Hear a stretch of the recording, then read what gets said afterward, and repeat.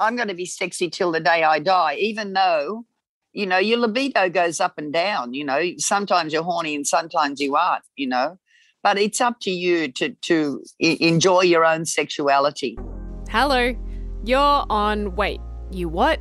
Where every episode I speak to someone who has a surprising story to tell that'll make you say exactly that. The kind of head-turner double-take stories that really pull you in. Thank you so much for your reviews so far. I appreciate it so much. I hope you've been enjoying hearing from a very diverse list of guests, from an ex-FBI agent to today, a 74-year-old stripper. You can always get in touch with any suggestions for guests. I'm on Instagram at Erica_Mallet. And just a note that this episode very briefly mentioned sexual assault, so if that brings something up for you, maybe skip this episode. All right, let's hear about it.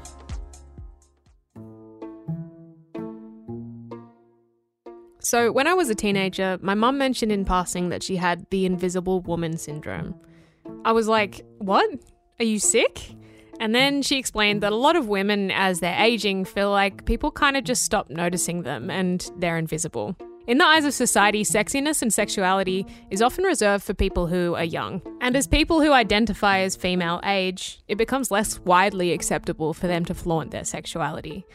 Obviously, there are a lot of other unfair ways people are excluded from conventional ideas of sexiness, like gender, ableism, and race, but today we're talking specifically about age. So, meet someone who refuses to comply with societal rules of self-love and sex. Hello, my name is Elizabeth Burton. I'm a 74-year-old striptease dancer. Luckily, I can still do it. She's also been known to refer to herself as the old tart of Surrey Hills in Sydney. The girlesque girls and the queer community love to see an old lady take their clothes off. Doesn't matter if you're saggy or baggy, you're still pretty fabulous. When you're talking to her, Elizabeth comes across as absolutely in charge. You know how sometimes your demeanour changes depending on who you're talking to? Well, mine does anyway. Like I sort of speak differently on a work call than I would to my best friend. Well, you get the impression that Elizabeth is just 100% her 100% of the time. I believe in mastication, masturbation, meditation, and mobility. That's my motto. This is what Elizabeth calls the 4 M's. Don't worry, we'll get into that a bit later. I became a Buddhist in 1971, which has basically saved my life because I did all the drugs and ridiculous things that we did in those days. Elizabeth has been stripping for over 50 years, and she is an absolute pro in the art of seduction. You try to utilise the stage and, sometimes you had to do a 20-minute show. So I would wear a lot of garments. I used to wear 10 G-strings in those days because you needed a lot of things, and I'd wear gloves and stockings and several garments and lots of G-strings. And at 74 years old, she's not finished performing yet. I did a show called Goddess in May of this year. It was a big hit. We sold out a month before the show opened, which that had never happened before. And we got standing ovations every night. We did 8 shows and I had pneumonia. I didn't know that. I was pretty sick at the time, but I managed to do it. It was a very wonderful thing. Elizabeth makes it her duty to go through this life trying to remind people of one thing, to love themselves. Your body is a wonderful thing, and I don't know who told us it was rude and dirty.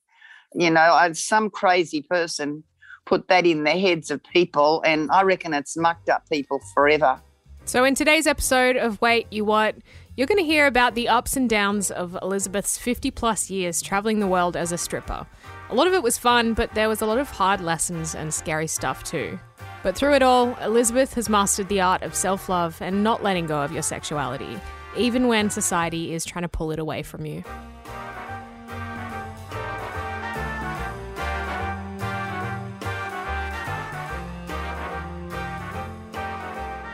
So, what do you love about stripping?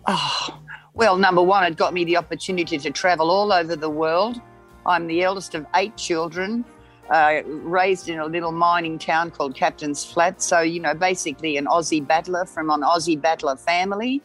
And I would never have had that opportunity had I not found had I not got stripping. Elizabeth started her dancing career as a go-go dancer during the Vietnam War. I went to Vietnam as a go-go dancer in 1968. I turned 21 2 days after I arrived in Vietnam, and it was an absolute shock. I thought I was going on an adventure, but there are no winners in war. War is the most disgusting thing on earth, and I can't believe people are still doing it. When she arrived in Vietnam, Elizabeth was told she wasn't allowed to speak to anyone who wasn't Caucasian. She thought this was a ridiculous rule, and she broke it by talking to some black servicemen. And because of this, she got kicked out of Vietnam over concerns that she would start a race riot just by talking to them. I left Vietnam and went to Hong Kong, and I was waiting for this girl to finish a job so that I could take it over, which was going to be a hostess job. Anyway, I met a guy named Wayne Beck and fell in lust with him. And he said, come to America with me. And I went, okay. So on the way to the airport, he gave me a package and said, this is a diamond watch for my mother. Hide it on your person.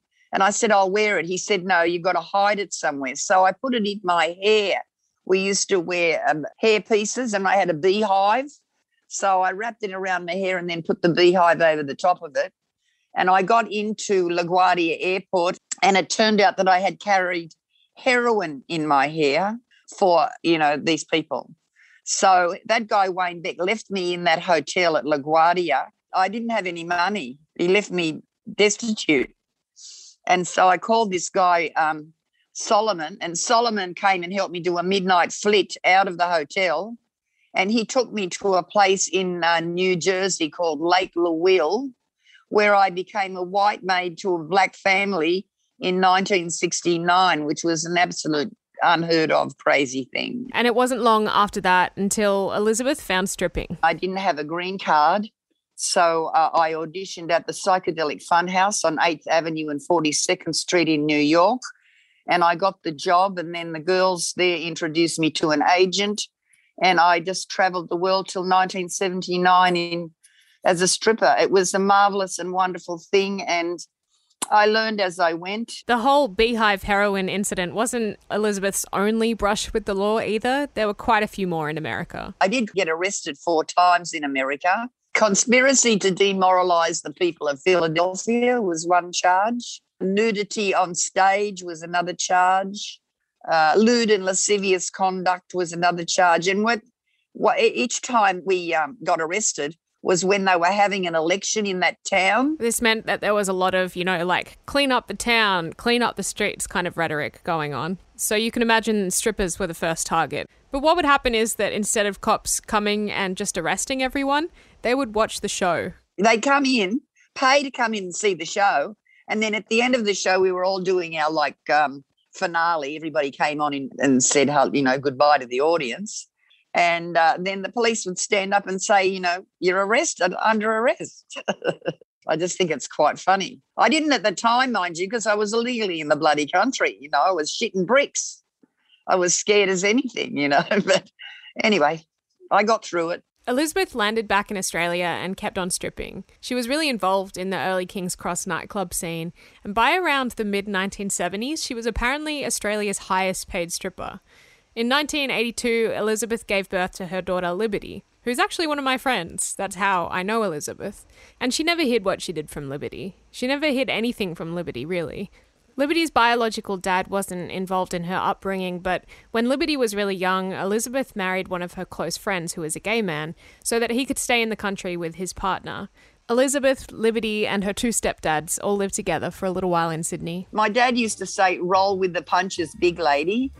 And that's what I did. I rolled with the punches.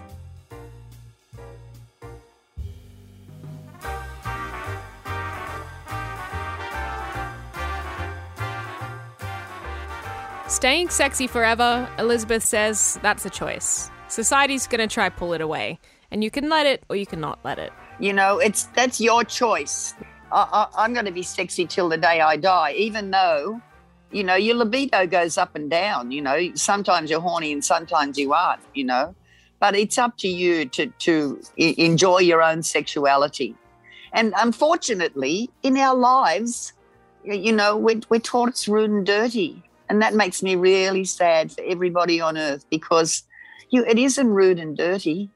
It's only rude and dirty when people are cruel or nasty. And that invisible woman syndrome that I mentioned earlier, it's something that Elizabeth is very aware of. You know, like in the old day, I could look across a room and pick a guy up with no worries at all.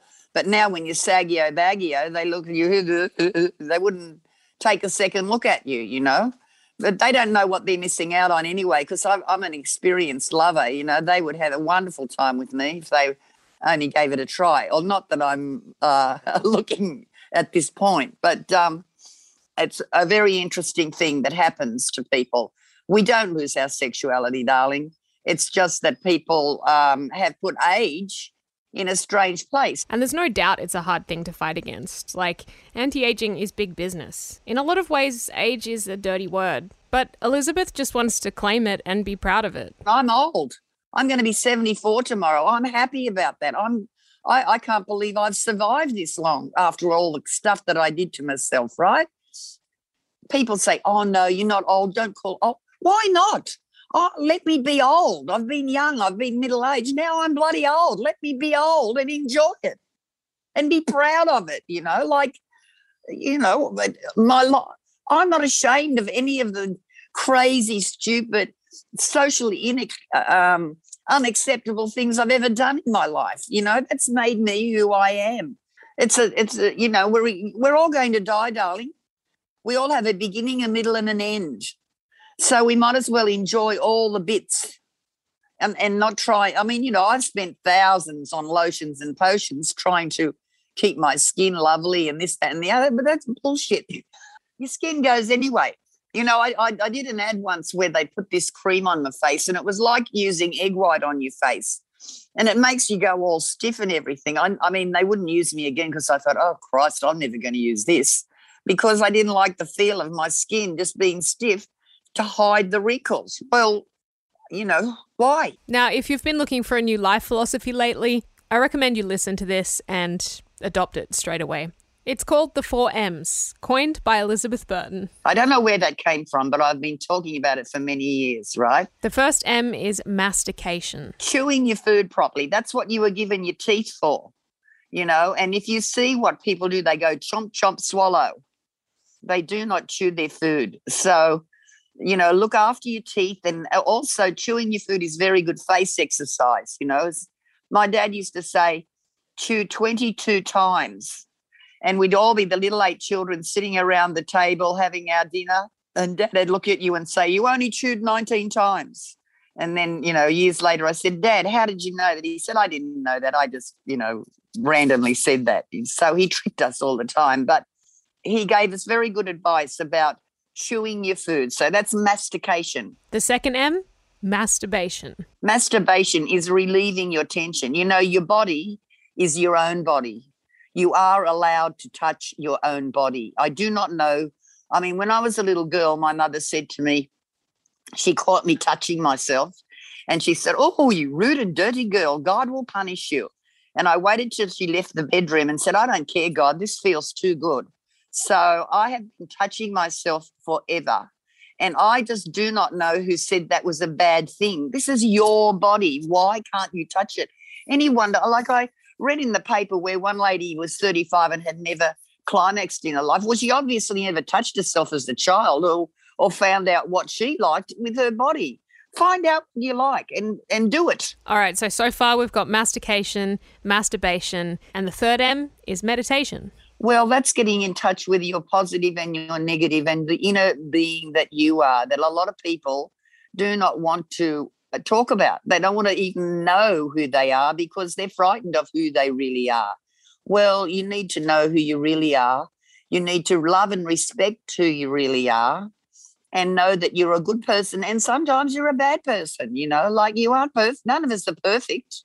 You know, we've got that evil bitch as well as that goddess in us, you know. And finally, the fourth M, mobility. You know, you got to keep moving. If you don't move it, you lose it, you know. So whatever makes you happy to be mobile, you know. If it's walking or it's dancing or playing a sport or, you know, whatever it is that makes you happy, keep that body moving. I think I'm going to adopt the 4Ms. I hope you do. It's very hard to do 4Ms all at once, mind you, but, I don't. I might try later. You talk about self-love and, how it's empowering stripping. A lot of people these days do struggle with loving themselves and loving their body. What tips would you have for them to love themselves better? Honey, there are no tips. Just like what you live in. Doesn't matter what shape you are. You're in charge. It's your brain that's controlling your body, so like it. I don't get that, like some crazy person out there said that's the perfect body shape. There's no bloody perfect body shape. Everybody is different. And it's a very sad and sorry state of affairs when you're living in something, you live in your body. So you might as well like it. I mean, if you're fat, you're skinny, you've got big tits and big ass or none of them at all, it doesn't matter. Whatever you live in is perfect for you.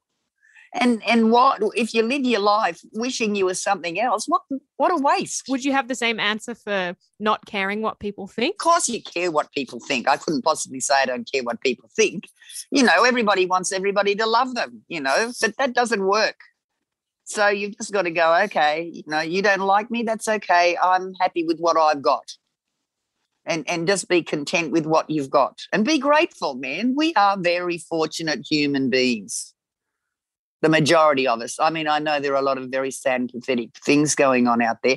And, I've been raped in my life. I've been treated like shit by men in my life.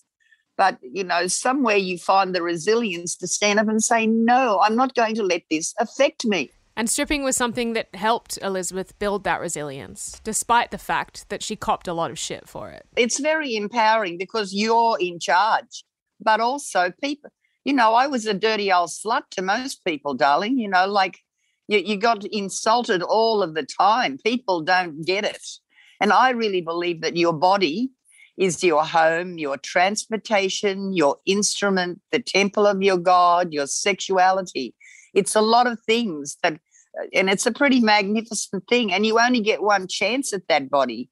Every individual is perfect for them. You can't jump out of you and be somebody else. So you really, in my opinion, need to enjoy what you live in. If you look back across all of the strip shows you've ever done, and this could be a difficult question, but what was the most exciting or memorable show for you where you were on stage stripping? I have been very fortunate to work all over the world. Like, for example, in Japan, there was a place called The Crown, and it was in Ginza. And you used to go on the stage downstairs, and the stage would elevate, go up, and then you'd be in the showroom. But you were kind of by an elevator where you were lifted into the showroom.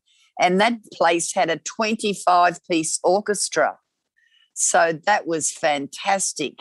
And when I would, in my early days traveling around, you had to take sheet music.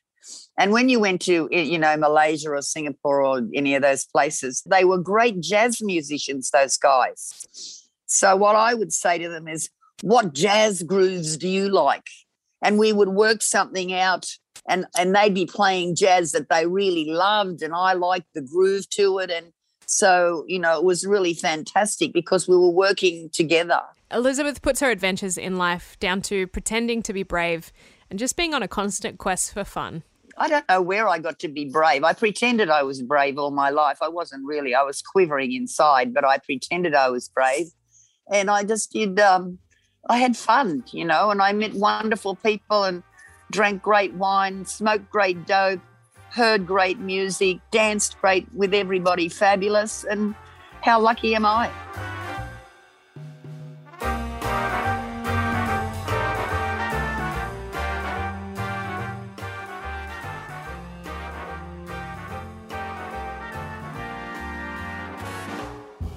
Wow, I feel so fancy talking over this instrumental. Wait, You What is written, produced, recorded by me, Erica Mallet. And if you liked this episode, Elizabeth actually has a podcast of her own with her daughter Liberty. It's called A Cup of Tea with Miss Modesty, and it will be coming out soon. But before it comes out, you should follow them on Instagram. It's at Miss Modesty Pod. Elizabeth also has a book coming out soon, which is currently being crowdfunded. So if it's something you want to support, go and show some love. Thanks for listening. I'll see you next episode. Bye. Bow, bow, bow.